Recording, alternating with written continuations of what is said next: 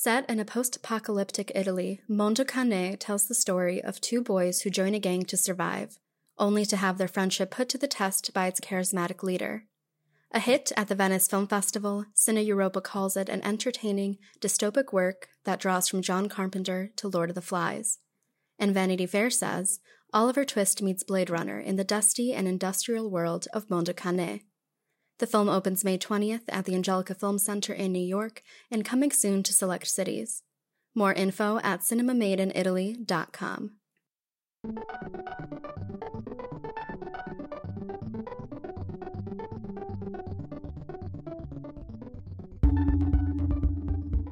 Welcome to the Film Comment Podcast. I'm Clinton Crute. And I'm Devika Girish. We're the editors of Film Comment. After last year's Midsummer Fest, the 2022 edition of the Cannes Film Festival is settling back into its regular seasonal rhythms. Film Comment will be on the ground at cinema's grandest annual event, reporting on all the cinematic excitement with the help of our on-the-cross-set crew of contributors. To kick off the festivities, we welcomed Film Comment contributing editor Jonathan Romney and critic and Film Comment contributor Jessica Kiang to dig into the lineup. We talked about the history of the festival and how it's changed over the years, before discussing some of the films we're most excited to see, including David Cronenberg's Crimes of the Future, Claire Denis' The Stars at Noon, Jerzy Skolimowski's EO, Kelly Reichardt's Showing Up, and many others. Don't forget to subscribe to the Film Comment Letter today for early access to our daily Cannes coverage, including interviews, dispatches, and podcasts. We hope you enjoy our conversation. So welcome to our first Cannes podcast of 2022. We're really excited because we are going to be reporting on the podcast from Cannes this year with a mix of podcasts and dispatches and interviews. And we thought, what better way to kick it off than bring two of our favorite Film Comment contributors and Cannes veterans and just festival veterans. I'm going to ask them to introduce themselves, and we'll be talking with them about what to expect in this year's Cannes. So, Jonathan, do you want to introduce yourself? Hello, I'm Jonathan Romney. And? Well, I don't know. It speaks for itself. It speaks for itself. Like, the name's Romney. Jonathan Romney. The name's Romney. Jonathan Romney. I can't raise my eyebrow like Roger Moore used to be able to. But oh, you do it pretty well. No, I can smirk. The smirk you have down. That's true. Yeah. Well, Jonathan, you'll be traveling to the festival as you do every year. And I will. I have to say, the first time I ever went, I shared a taxi with someone who told me that it was his 35th year. And I thought, oh my God, 35 years. And suddenly I realized, now looking back, I realized that was 1992. And, I'm getting there. Now, I'm going to be that person in the cab with you. And yeah, and someday I will tell this anecdote on a podcast on the metaverse or whatever we with you, hopefully on your 70th anniversary. Yeah, it's a beautiful passing of the torch that's going on here. Yeah, it's very touching. If I'm still alive anywhere, it will be in the metaverse. And Jessica, we thank you for joining us. You're very welcome. Kiang, Jessica Kiang. With the eyebrow. Yes, with eyebrow. And this will only, I think, be my 7th or 8th Cannes. I can't quite work it out. Yes, well, we also, are we even counting the one, the pandemic one, the online one? And anyway, so yes, it's some number, less than 10. And I will be covering this Cannes for Variety. So the idea of today's podcast, as I said, was to just give our listeners a preview of what to expect at Cannes this year, what's different, what's new, what's exciting, and, selfishly a way for me to prepare for Cannes with your help and for you to tell me what to watch and how to go about this festival that I've heard is a monster. So I thought maybe we could start by just talking about the different sections. I think the sections maybe work a little differently than at a lot of other festivals.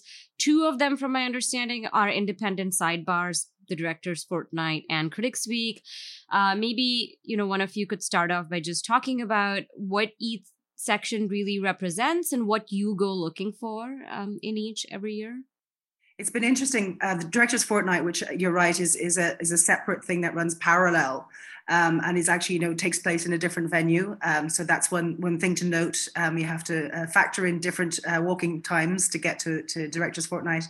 Also, the weirdly handy badge hierarchy thing doesn't work in Directors Fortnight. So, but although actually now that we have ticket booking systems, I don't know if all of that has gone out the window a little bit, which is probably a good thing, because Cannes can be a very hierarchical festival in not a good way. And the ticket booking resolves that because no longer standing in line. No longer standing in line, basically, yeah. Yes. You have a reserved seat.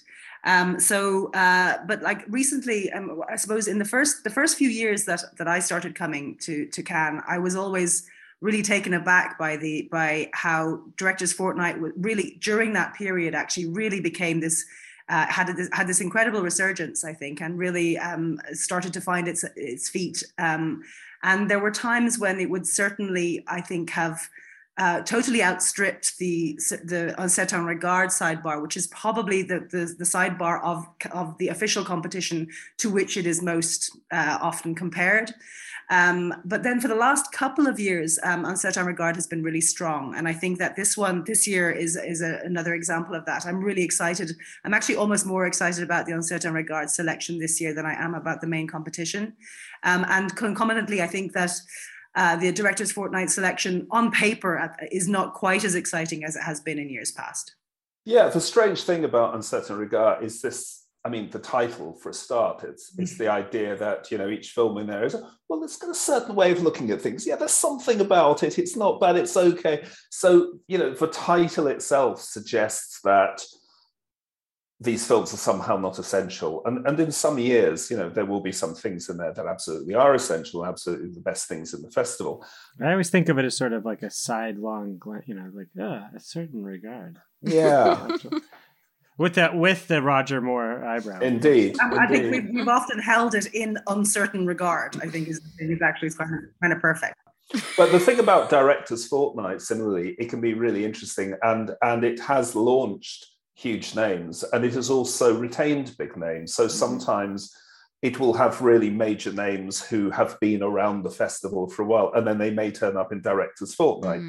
Do you know, I mean, this might be like some inside information, but I've always wondered, like, some of these films that appear in Directors Fortnight seem certainly like they would be worthy of inclusion in the main slate. Yeah, like Pietro Marcello and Mia Hansen-Løve are in this year's Directors Fortnight, which, I mean, I haven't seen the films yet, so I can't speak to their quality, but these are certainly, directors one could expect in competition, no? No, there are people who will tell you every year that they are privy to all the secret dealings backstage. And I don't think anyone really gets the whole story, but sometimes... Oh no, Jonathan, we all get the full story. It's only you who does. Well, I'm enlightened now. But, I remember, people like Spike Lee and Wim Wenders and names like that have turned up in Directors Fortnight when they've already been very famous. And, so Mia Hansen-Løve, for example, this year. One of the things about Directors Fortnight is every year it will give you the single most beautiful minute in the festival, because they have this beautiful trailer, which has a gorgeous piece of music, and it's a montage of great moments, great films from the past, some that you recognize, some you won't at all, but a very, very delicate piano music, and they change it very slightly every year, and it's done with such elegance and charm and grace. It's just, the best thing you see in Cannes every year, and they're on YouTube. Some of the old ones you can find them, but they also show you, they flash up names of some of these directors, and they're all there, the great names through the ages. So the idea somehow that, forget any idea of Directors Fortnight being a sort of B-list section. It really, really is. When it's good, it's fantastic. I mean, and also, once you start coming a little bit more, you will find this out, but there is always lots of sort of backstage whispers and rumors about the possibly rather antagonistic relationship that exists between the official competition led by Thierry Frémaux and Directors Fortnight. So there often is a certain degree of apparently of horse trading that goes on, and people being piqued. I know there was one particular big title last year that was it did go to I shouldn't say end up, but it did go to Directors Fortnight specifically because the director in question wasn't offered a competition slot and was put into un certain regard instead, and didn't think that was where the film belonged. So there's a lot of that kind of wrangling that goes on. Are you able to reveal this title? Well, last year it was the fate of the Souvenir Part 2.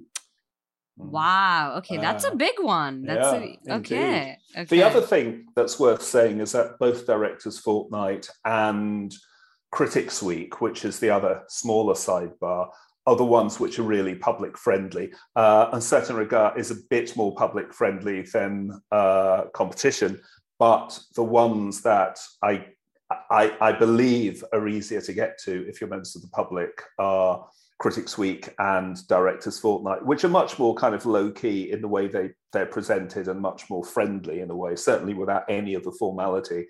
And people will often, go and see as much of those as they possibly can. And there is a sense that, people are turning up because they love cinema rather than wanting to bathe in, the glory and folly of the red carpet. It's true, and it is actually one thing that you will notice. I mean, that Cannes for me certainly it's the most press-oriented festival. The main competition itself, the official selection, I should say, itself. So even rather than even at Berlin or at Venice, you get a sense of actual punters being able to go and get their tickets for more or less anything. In Cannes, that is different. Again, it is very stratified in that way, and mostly you will come across I'm sure you've seen pictures of them, the hopeful youngsters hanging outside the premieres in their tuxedos and ball gowns, holding up raggy bits of paper asking for 2 tickets for whatever it is that's happening that night. And that seems to be the only way that most people can actually get to see any of these things that members of the public can. So it's really not a very public-friendly festival, except for those sidebars, as Jonathan was mentioning.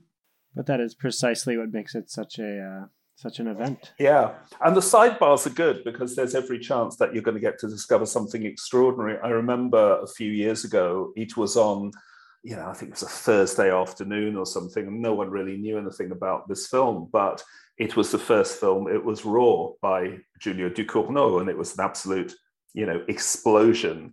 And, there's always a chance you go to one of those sections, you may not know very much about the film ahead, but you have every chance of seeing something really extraordinary. Yeah, I mean, everybody has stories like that.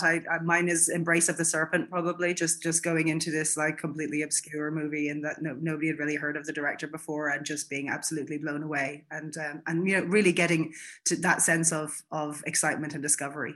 And also, Directors Fortnight is non-competitive, right? And all the others, I believe, are eligible for various prizes. Yeah, they do have prizes, but they're not prizes in the same way. There isn't a jury yet. Right. This is maybe a naive sort of question, but, the founding of the Directors Fortnight is obviously famous. It was founded by the French Directors Guild after the Cannes Film Festival was cancelled in 1968 in solidarity with striking workers. Do you have a sense of if any of that spirit, still kind of animates Directors Fortnight in any way? This kind of radical, institution spirit that I guess gave it birth. Well, Jonathan should definitely answer that because I think he was there. I wish. Poor Jonathan. Burn. I'm not. You know what? I'm not getting. I've never got that sense of kind of enduring radicalism there, although sometimes Directors Fortnight, I guess, does pay homage to its roots with the inclusion of some interesting political filmmaking. So they had, a few years ago, the massive 3-part Miguel Gomes film, The Arabian Nights, which was his response to the Portuguese economic crisis. And they also, I'm pretty sure it was that section, had a film called The Nowhere Factory. Oh, I love that one. Which was a Portuguese about the workers seizing control of So I think there are, let's say, trace elements of 68 in there, but I mean, I think you could also just chalk that up to it being in France. I mean, because there's trace elements of that in the main competition. There's often like, you know, Measure of a Man and that Vincent Lindon film. Those sort of socially aware French films about socialism or about, you know, factory workers or whatever it is. But not socially aware, capital S, capital A, in the way that Berlin is often socially aware, in a kind of, you know, here's more healthy broccoli for you. Tokeny, yeah. Yeah. Okay, so I think that's a really great overview. I'd love to also know specifically this year's lineup. You know, what's been your first impression? What's looking different? What's looking exciting to you? Yeah, once again, I thought the competition looks a bit quiet on the Asian front. There are certain years where there used to be a very strong Asian presence, and it's there, but perhaps not as forcefully as it has been in the past. For the last few years, it's been quite loaded generally with big names, which is a problem if you hope to get to the other sections, because really, if you're stuck hanging around the Palais having to chalk up all these A-listers, then you have less chance of seeing new discoveries in other sections. I don't know. It looks like a healthy competition.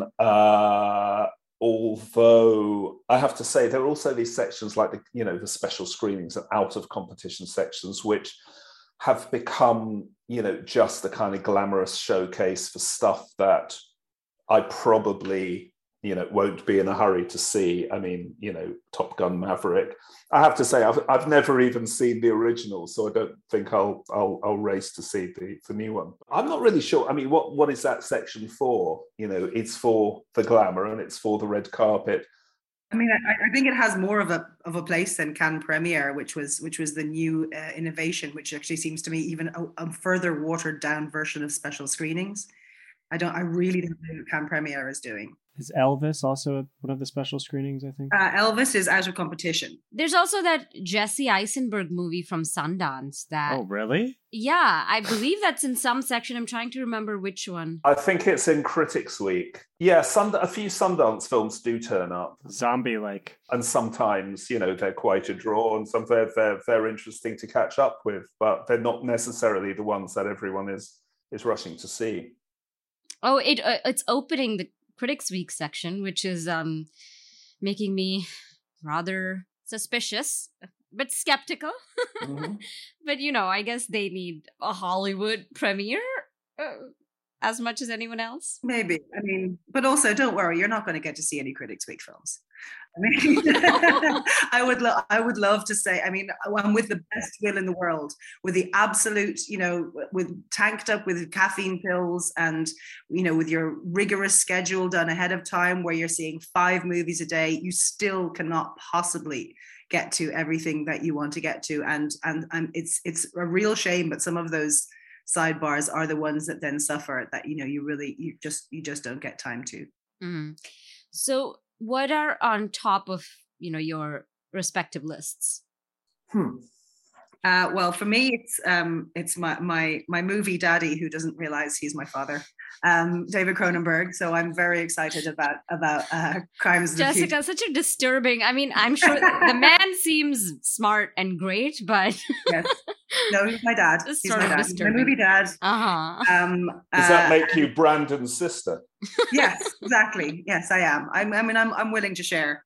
So I'm really excited about that. I also, especially because I just heard today that apparently he himself has said that he's expecting many, many walkouts within the first 5 minutes of his film. So I was just reading that. He also said that it's very funny. Okay, but not only funny, he said. Okay. I'm really looking forward to the Park. This is all competition stuff I'm talking about here. So the Park Chan-wook film, just because love Park Chan-wook. I think I have high hopes for The Eight Mountains, which is the Felix van Groningen film, because I'm a person who tries to pretend that Beautiful Boy didn't happen and that he has therefore a relatively unspotted record. But I think he's a really interesting director, and he's co-directing this with his partner. So I think that might be. And what's it about? Just people might not know. It's a father-son story, but it's also, and it stars Luca Marinelli is in it. Oh, sold. Exactly. It'll be something nice for the ladies to look at. Yeah. So that I'm actually very excited about Holy Spider, the Ali Abbasi film. I don't know if you guys saw Border, which was his last one. I wasn't possibly quite as sold on Border as everybody else, but I think he's a really, really interesting filmmaker. And I love the sound of this one. It's kind of basically, it sounds like a Jack the Ripper story, except on the streets of Tehran. So it sounds really interesting. I also really liked his first film, Shelley, as well. So I'm all in on that one. Yeah, I just want to also hype up Holy Spider, which I haven't seen obviously, but Border was just very exciting. I thought kind of queer sci-fi tale that you don't often see, I think, in these kinds of festival settings. Like, it was an art house film, but also very excitingly genre oriented in a cerebral way. So yeah, looking forward to this one.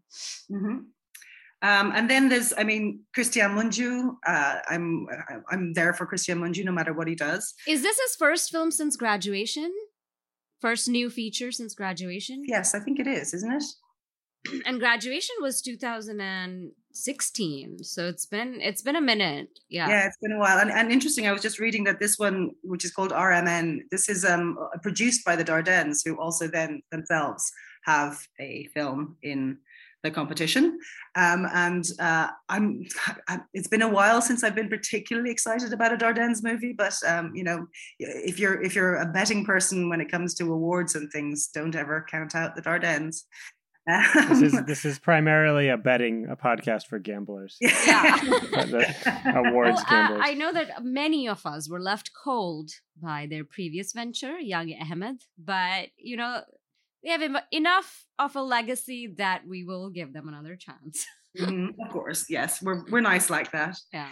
And then obviously we have Kelly Reichardt and Claire Denis. You have some heavy hitting women in there, which is fantastic. And so exciting that they had.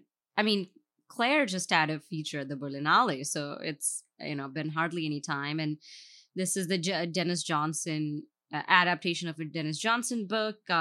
Famously, I believe Robert Pattinson was replaced with Joe Alwyn, which didn't that same thing happen with the Souvenir Part 2, or am I getting things mixed up? Like, wasn't Robert Pattinson supposed to be in the Souvenir films, and then Joe Alwyn was cast? I don't know if he was directly replaced, but I think you're right. I'd forgotten about that completely, but I think you're right. So Joe Alwyn is just basically the new, okay. Yeah. I think it's just because everybody wants to hang out with Taylor Swift, right? I don't think Claire Denis gives a toss about hanging out with Taylor Swift. Oh, I wouldn't put it past her. She might be. Yeah, you could see her being a big fan. Yeah. Has anyone read the book Stars at Noon? I was just curious. I'm trying to read it. I'm going to try and read it on my flight. But no, I have to say, I am a big Dennis Johnson fan. I've read a lot of his books. I haven't read this one. I haven't been able to get hold of it. I'm actually going to try and go to the library this week because there is a copy in the British Library. Yeah. But, he's a great writer, and I don't think he's been adapted since Jesus' Son, which is a fantastic film. But he's a great writer and really underrated, and it'd be really interesting because Claire Denis, I think, has that sort of sense of, the elliptical, which really, is absolutely him. So we'll see. I have to say, I'm also very keen on the Cronenberg film because, it looks like Cronenberg doing Cronenberg again for the first time in quite a while. In 8 years, right? Maps to the Stars was 2014. Yeah, but really, but doing the full Cronenberg, making a really Cronenbergian so film. even longer, yeah. Yes, and I've actually made a point of not looking at the trailer for this one. I always don't look at trailers, whenever I can, before I like to come to things completely fresh. But I think the interesting connection will be that, years ago, he was talking about a film about artists called Painkillers. And apparently this is very directly related to, or a version of, Painkillers. And also, I don't know if anyone read his book, his novel, and I've forgotten the title, but it's on my shelf in the other room. And actually, the novel was very strange because he brought it out a few years ago, and it felt like someone doing a David Cronenberg. It felt like it wasn't really David Cronenberg, but it felt like someone trying to write a Cronenbergian novel. So and I suspect it may be in that mode, because that was also about, artists and theorists. And Consumed was the name of it? Yeah, I think so. And I'm just reading like this log line that I found online of Painkillers, so I'm assuming it's sort of similar, but exploring the world of performance art in an anesthetized society where pain is the new forbidden pleasure, and surgery and self-mutilation being performed in public and on camera have come to be regarded as a new sex.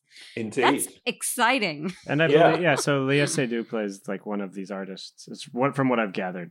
And Kristen Stewart plays a FBI Oregon crimes investigator.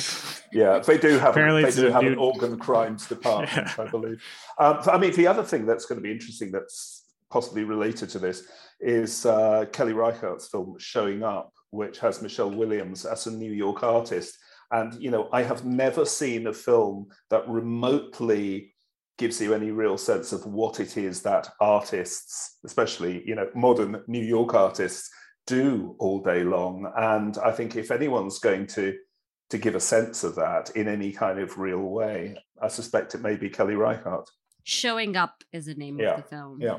There is a wildcarding competition which could be interesting, which is the film by Jerzy Skolimowski, who is 84. And he's apparently made a film about a donkey called, it says here E.O., but I think it's E.O.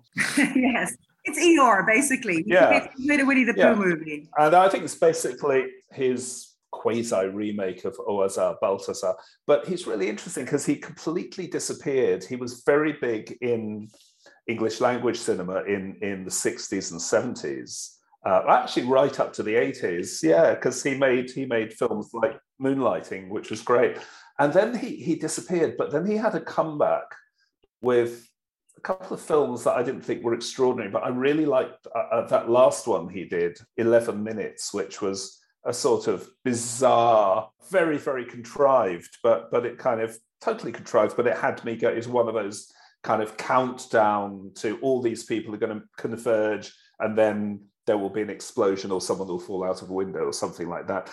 Who knows? I mean, it could be fascinating. Just to present the counterpoint to that, I thought 11 Minutes was a disaster. So I'm very wary of this. I remember seeing it, and it played in Venice, I think, and that was just one where there was a round of applause at the end, and it was really one where I was turning around in my seat trying to look at who's applauding and commit their names to memory and never talk to them again.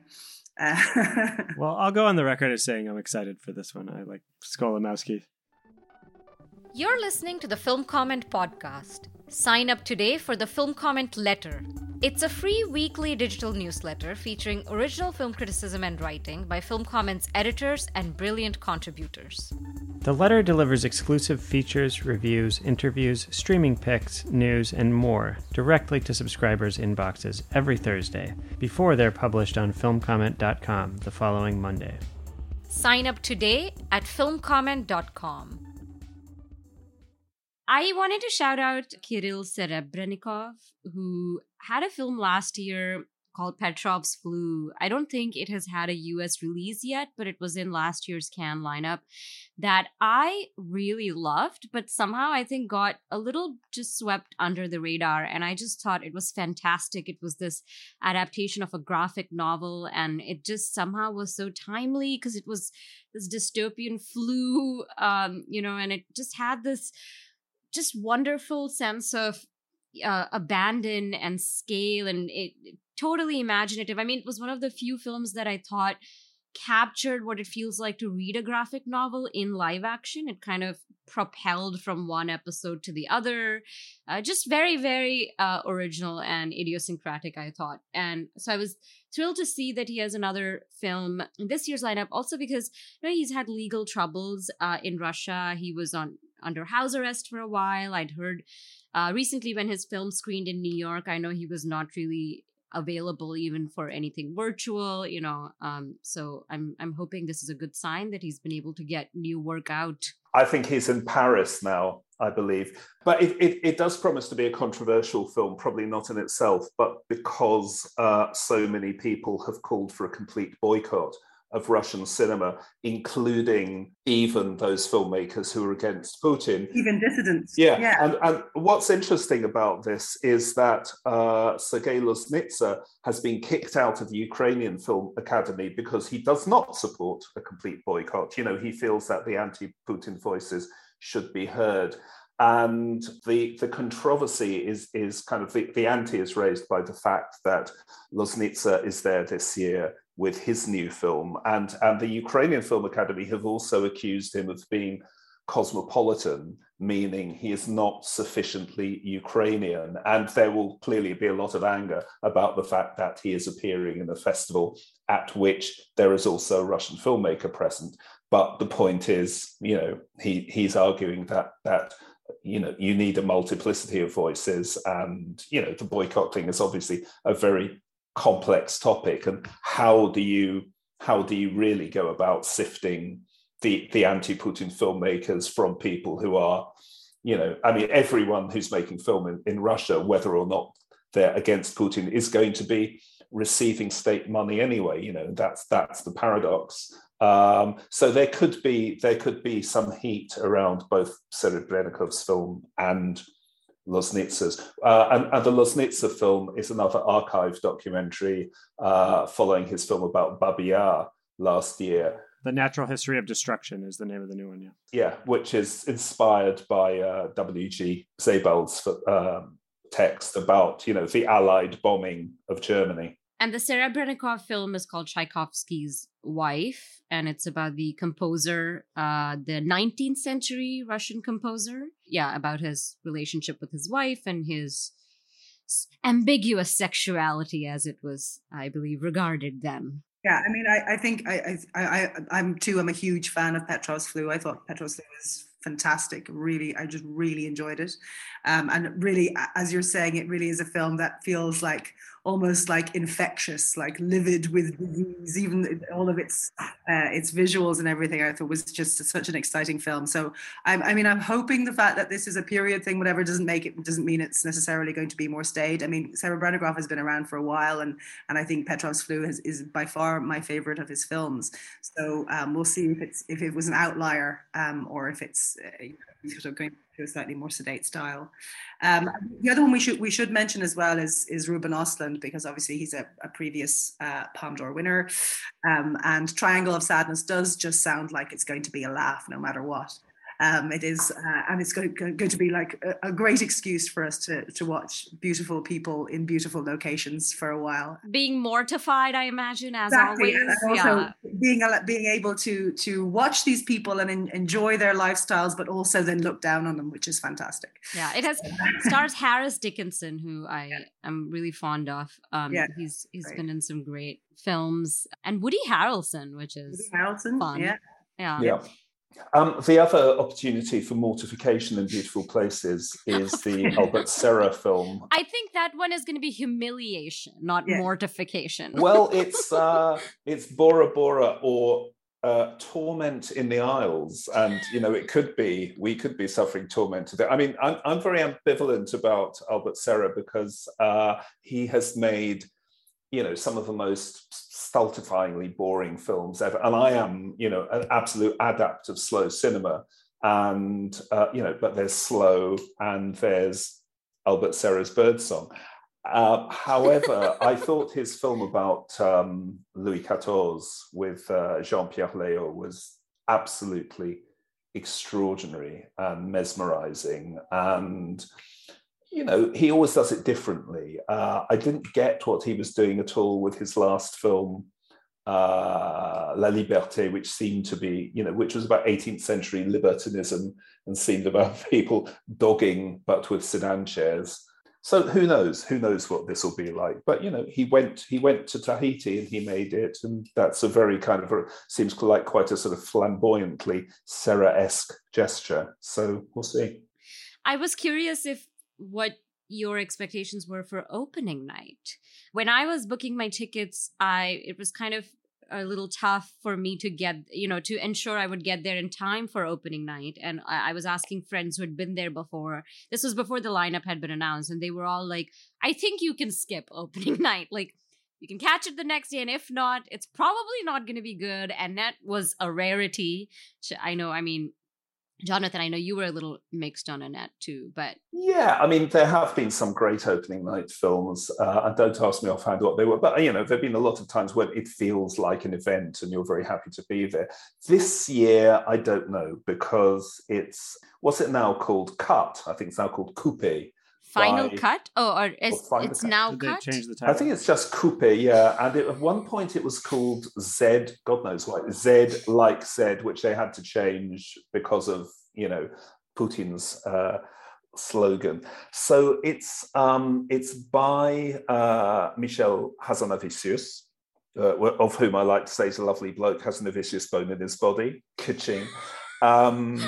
You just couldn't resist that one, could you, Jonathan? Yeah, I could not. I could. Every year.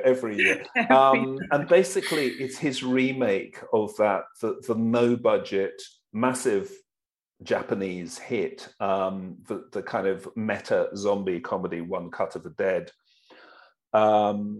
which I thought was a massive bore, but the thing about it was incredibly cheap, and you can bet that the Hazanavicius version will not be incredibly cheap, which seems to defy the point. I mean, one of the things about Hazanavicius, I loved the artist at the time, but it's become apparent since that as a comic filmmaker, he doesn't really have what I would call, a great sense of humor. I think there's a sort of mechanical aspect to his comedy, which is, I don't think he's a natural comedian. And I'm slightly dreading what he's likely to bring to this, especially because it has Romain Duris, who I find a very kind of, sort of showy, narcissistic kind of star. And I've rarely liked him on screen.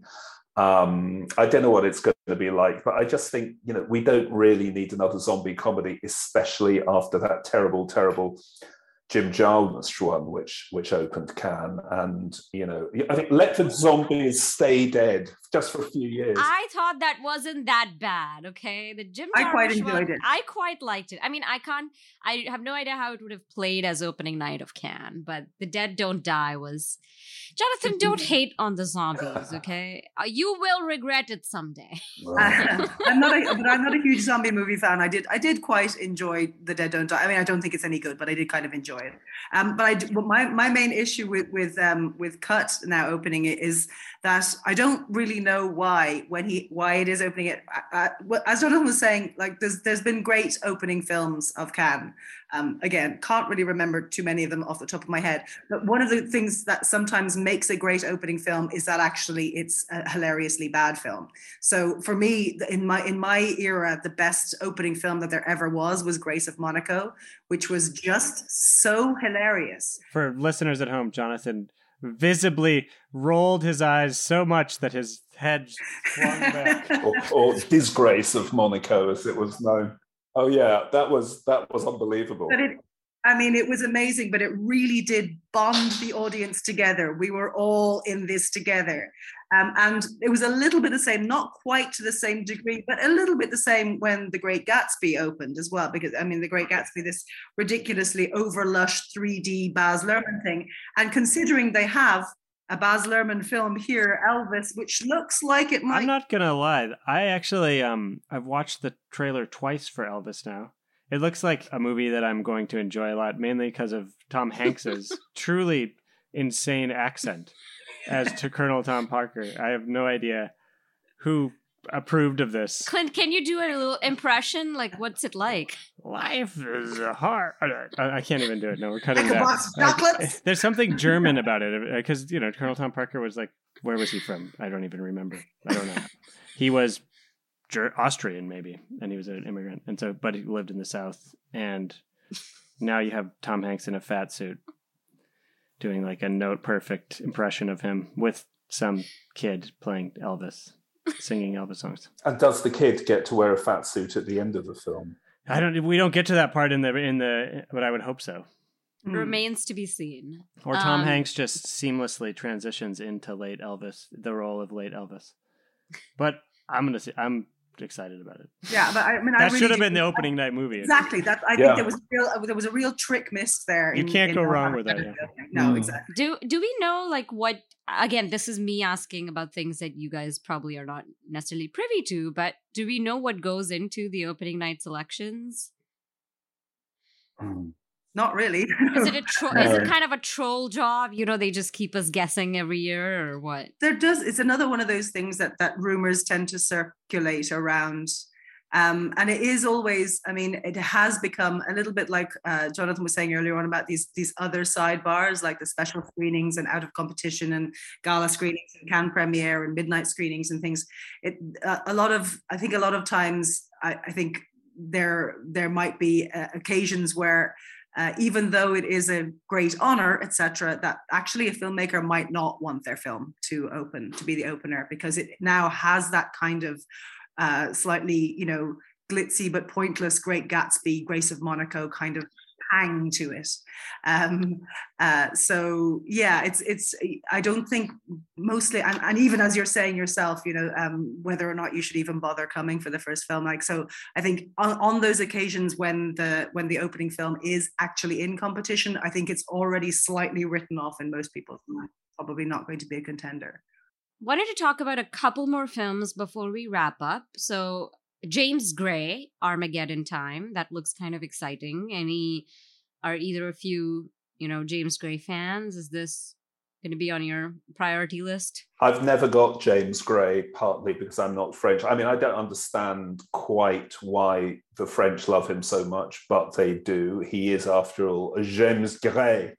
But it's, I mean, he's a filmmaker who's been adopted by the French with great passion. I mean, I've liked a couple of his films, but I've never really been able to get this idea of him being a great artist. I don't know. And I don't know what this one will be like. This one does seem to be kind of autobiographical, so it's different. In a weird way, I'm kind of I'm split down the middle. I think he's an incredibly accomplished filmmaker, and having interviewed him a few times, he is genuinely one of the most delightful people you can talk to about movies. He's incredibly erudite, and I think a lot of that times that comes through in his filmmaking, but sometimes it comes through to an almost stultifying degree. And there are times sometimes when I really wish he would just like let loose, and he would like let sort of color outside the lines a little bit. Oh. You thought he wasn't letting loose with Ad Astra? Well, no, I mean, but even before then. So, I mean, I think he actually did it. He got closest to me with Velocity of Z, which is a film I love. And I thought... I like that one too, a lot. And I really thought that was going to sort of mark a new direction. And then Ad Astra, I was very disappointed by. But this one seems, it's an interesting sort of new tack away from these sort of large, big budget sort of science fiction or metaphysical explorations that he's done, and it could possibly be him going back to his very, very first film, which was Little Odessa, which is also a film I really like as well, but in a very different register from the other things of his that I particularly responded to. So I'm curious about it. I'm not sort of on tenterhooks for it, but I really, really hope to be blown away. It'd be great. Yeah, it very much seems like a low key film, and based on the description from him especially. I don't know how low key a film with Anthony Hopkins and Anne Hathaway and Jeremy Strong will be, but we'll see. Compared to Ad Astra, I mean, it is earthbound, and it is in New Jersey as opposed to a colonial expedition. So the title is interesting, at least. Armageddon Time is what, a Clash song? Is that? Yeah. So, well, it's or is that it's a reggae song. I think they covered. Yeah. What's going on there, James? I guess we'll have to wait and find out. Maybe it was what he was listening to in the 80s. That would be my guess. There's also a Koreeda film, Broker, in competition. Yeah, starring Song Kang-ho, fresh off Parasite. I have to say, I did not like Shoplifters very much. Yes, I teared up while watching it, but no, I did not think it was a great film. I thought it was a bit overly schematic and cheesy. I've liked a lot of Koreeda stuff before. This one, I mean, it's about like baby boxes, I believe. These boxes where people abandon children who are then adopted or taken up by others. So I think it will be tear-jerking and, sweet and in the kind of melodramatic vein that, we probably expect from him. But let's see. Yeah, I'm always interested in seeing his work for sure. Absolutely. I do think it's funny as well. Like a lot of the early press materials and stuff really did make it look like Drive My Car. Because it was a lot of the posters were of people in cars, driving that kind of washed out sort of Japanese look now that is quite in. And then it also stars Song Kang-ho, and I was just like, and it's from Hirokazu Koreeda. So I was like, really, they're going all out. They're like every single major Asian hit of the last however long is really represented here. So this has really got to do the business. But I'm with you on Shoplifters. I mean, I like Shoplifters. I think it's very difficult to dislike Shoplifters, but I think also because that year Shoplifters was up against, well, in my mind, it was up against Burning, and Burning then didn't go away with what it should have. I mean, because Burning should have won the Palme d'Or that year, to my mind. So yes, and it's unfair to compare those two films necessarily, but it just felt like Shoplifters felt like the easy thing to go for. It was like something that like for that jury, which I believe was headed by Cate Blanchett that year, it seemed like a slightly compromised choice. And so I'm I can't say I'm wildly excited for this Koreeda, but it's all, his stuff is always enjoyable and his children's performances are always excellent. And I do love Song Kang-ho, so I'll probably come out of it really loving it, and floods of tears, of course. Something I'm very keen to see, and I can't imagine for a minute what it's going to be like, but it's certainly going to be odd. I think it's going to be fascinating. Olivier Assayas has revisited his film Irma Vep as an HBO TV series, and apparently it's going to be in 8 episodes, and apparently will be based on or structured around the original Feuillade serial, Les Vampires, in which the character Irma Vep appears, and this time rather than Maggie Chung, it's going to be Alicia Vikander. And one of my favorite French actors, Vincent Macaigne, is apparently going to be playing Feuillade. So it's not just a revisit, it's a revisit, with another kind of meta level built in. And I think, I suspect, given that it's Olivier Assayas, who has always been, a really astute theorist of commercial American cinema, he was one of the first people in Cahiers in the 80s who was saying, look, we have to write about Star Wars, we have to write about Spielberg. And Top Gun. Indeed. And, so I think it's going to be really interesting how he takes on basically streaming culture, because, of course, Feuillade is, the grandfather of long-form TV, really. I know some people are skeptical that, Maggie Chung is not replaceable. And it's such a trend to turn movies into TV shows now. But I am holding out hope for it, because Assayas is the fact that he is himself doing it, and the fact that it's referring back to the Feuillade original, it just gives me, there's enough there to make it interesting. Another French film I think could really be fun is the new Quentin Dupieux film, because Dupieux, who basically started out kind of, making weird films as a hobby in between, making fairly unlistenable techno music, deliberately unlistenable techno music. That was his thing. He always said he wanted to make people suffer. But some of his early films are definitely, they are some of the great conceptual one-joke films, but they are kind of one-joke films. But since he moved back to France from the States, he's been really on a roll and doing some fantastic things. And his film Mandibles was fantastic. The film he had in Berlin, Incredible but True, was great. And he's almost become like the pop Buñuel now. So his new film is called Smoking Makes You Cough. And it's about a group of masked heroes who look like the Mighty Morphin Power Rangers. And they're called Tobacco Force. And it's got a great French cast, including Adèle Exarchopoulos, Anaïs de Moustier, Alain Chabat, Vincent Lacoste, Blanche Gardin, etc., etc., etc. Benoît Poelvoort, of course, is Belgian.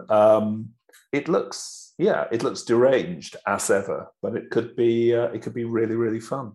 Yeah, can I just shout out a couple, because I remember I did talk about how excited I was about Un Certain Regard, and I haven't mentioned a single Un Certain Regard film. Yeah, like 2 or 3 picks. Yeah.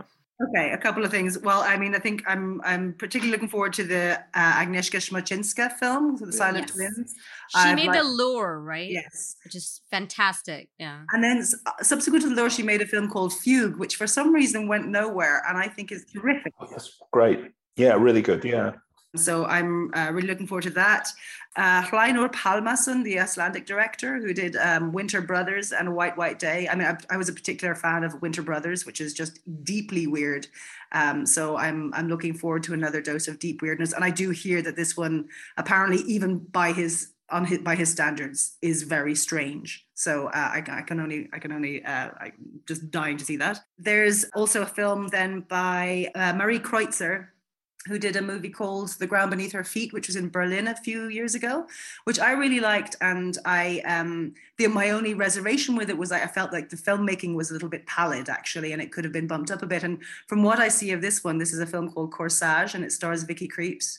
From what I see of this one, I think that might have been entirely laid to rest, that concern. And I'm just a huge Vicky Krieps fan, and I'm hoping that she gets to creeps it up big time in this one, because I found like she's such an unusual and spiky and weird presence, and I think that some of her recent choices haven't necessarily shown that side of her. So I'm really looking forward to that. Also, yes, actually, then one of the choices that I didn't think worked so well for her was Mia Hansen-Løve's Bergman Island, which I was not a fan of. Jessica, sorry about that. But I will fight you on that one. Really, really not. But Mia Hansen-Løve obviously has another film here and in Director's Fortnight. And so that's one I'm really looking forward to, because again, aside from Bergman Island, when she's not working in English, when she's working in French, I tend to really adore her films. So I'm really looking forward to that as well. Yeah, I also just mentioned the Lucien Castaing-Taylor and Verena Paravel film. De Humani Corporis Fabrica. Of course, that's going to roll off the tongue. Right. De Humani Corporis. Well, they were considering it for opening night, but then they were like, the title is just kind of hard to. You can see people turning up at the box office of their multiplex. So can we have 2 for? Oh fuck! I'll go to Doctor Strange 2. Yeah. Well, it's probably Doctor Strange 3, De Humani Corporis Fabrica. Well, there is a multiverse of madness, so in one of the multiverses, that definitely is the subtitle of the new Doctor Strange film. So that should be interesting as well. Their work is always surprising in some way, and this is their first new feature since Kaniba, and before that was Leviathan, which was a very kind of important film for its time.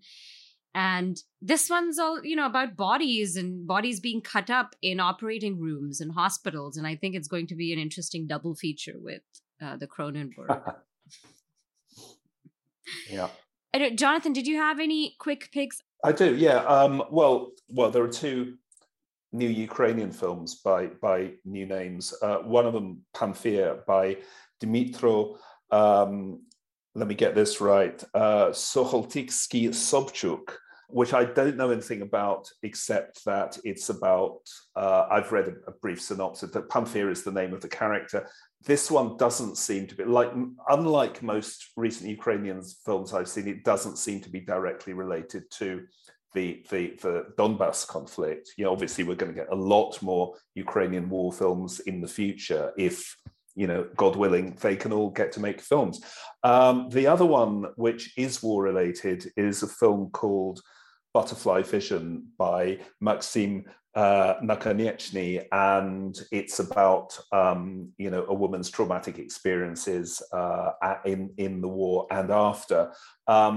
But it's interesting because it's co-written by Irina Tsilik, who is a documentarist who made a really good film called The Earth is Blue as an Orange. And it's also, she has made her own first fiction feature, which we're going to be seeing later in the year. And it's very interesting because one of the actresses in it, whose name I have forgotten from, Natalia, it will come back to me, but she's also known as a playwright and a director in her own right, who also made a really strong film called Bad Roads. So I think, we're seeing a very, very kind of tight-knit Ukrainian community of filmmakers who are sort of working together. And Natalia Vorozhbit? Vorozhbit, yeah. That's it. And they do, a lot of them do seem to be incredibly strong and interesting stylists. So I think these films will be worth watching, not simply because we all should all be rushing to Ukrainian films right now, but because, I think they promise to be very powerful. And the other thing I'd flag up is the first film by the French writer, novelist, but autobiographer, Annie Ernaux, who wrote the book that the Venice winner, Happening, was based on.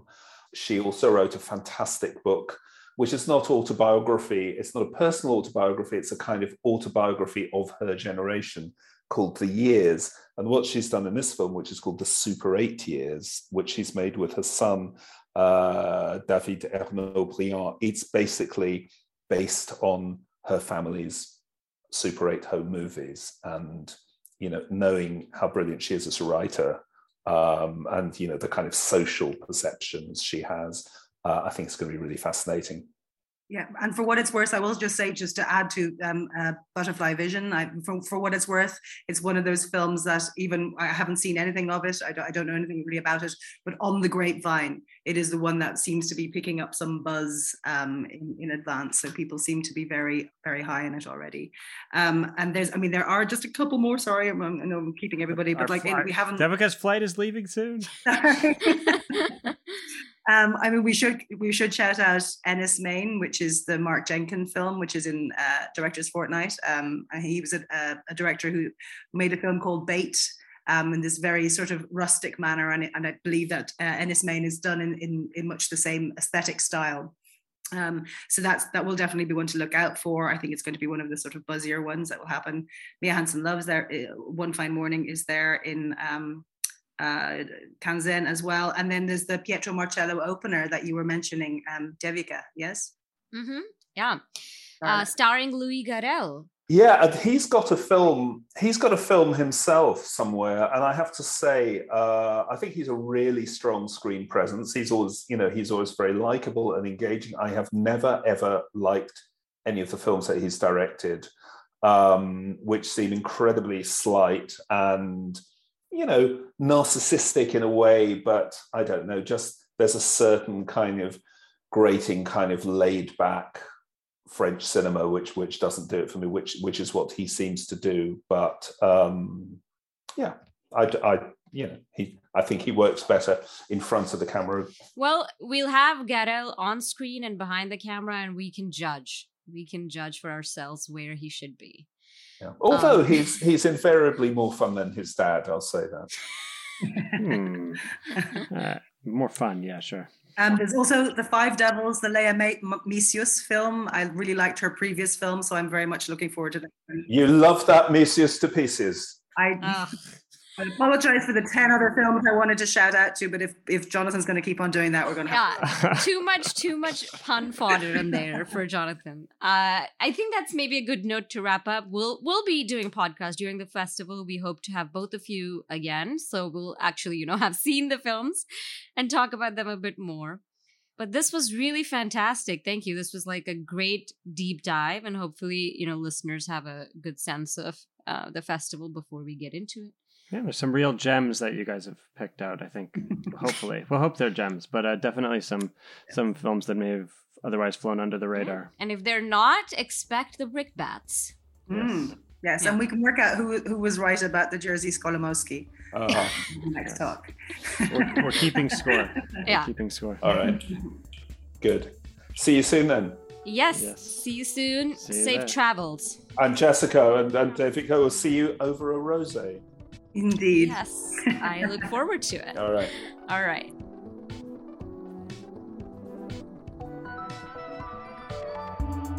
The Film Comment podcast features original music by Greg Einge. Film Comment is a publication of Film at Lincoln Center. Since 1962, Film Comment has been the home of independent film journalism, publishing in-depth interviews, critical analysis, and feature coverage of mainstream, art house, and avant-garde filmmaking from around the world. Visit us online at filmcomment.com.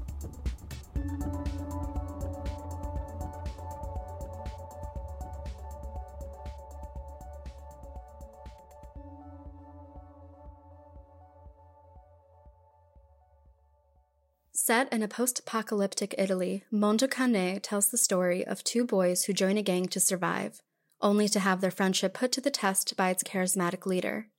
A hit at the Venice Film Festival, Cine Europa calls it an entertaining, dystopic work that draws from John Carpenter to Lord of the Flies. And Vanity Fair says, Oliver Twist meets Blade Runner in the dusty and industrial world of Mondo Cane. The film opens May 20th at the Angelica Film Center in New York and coming soon to select cities. More info at cinemamadeinitaly.com.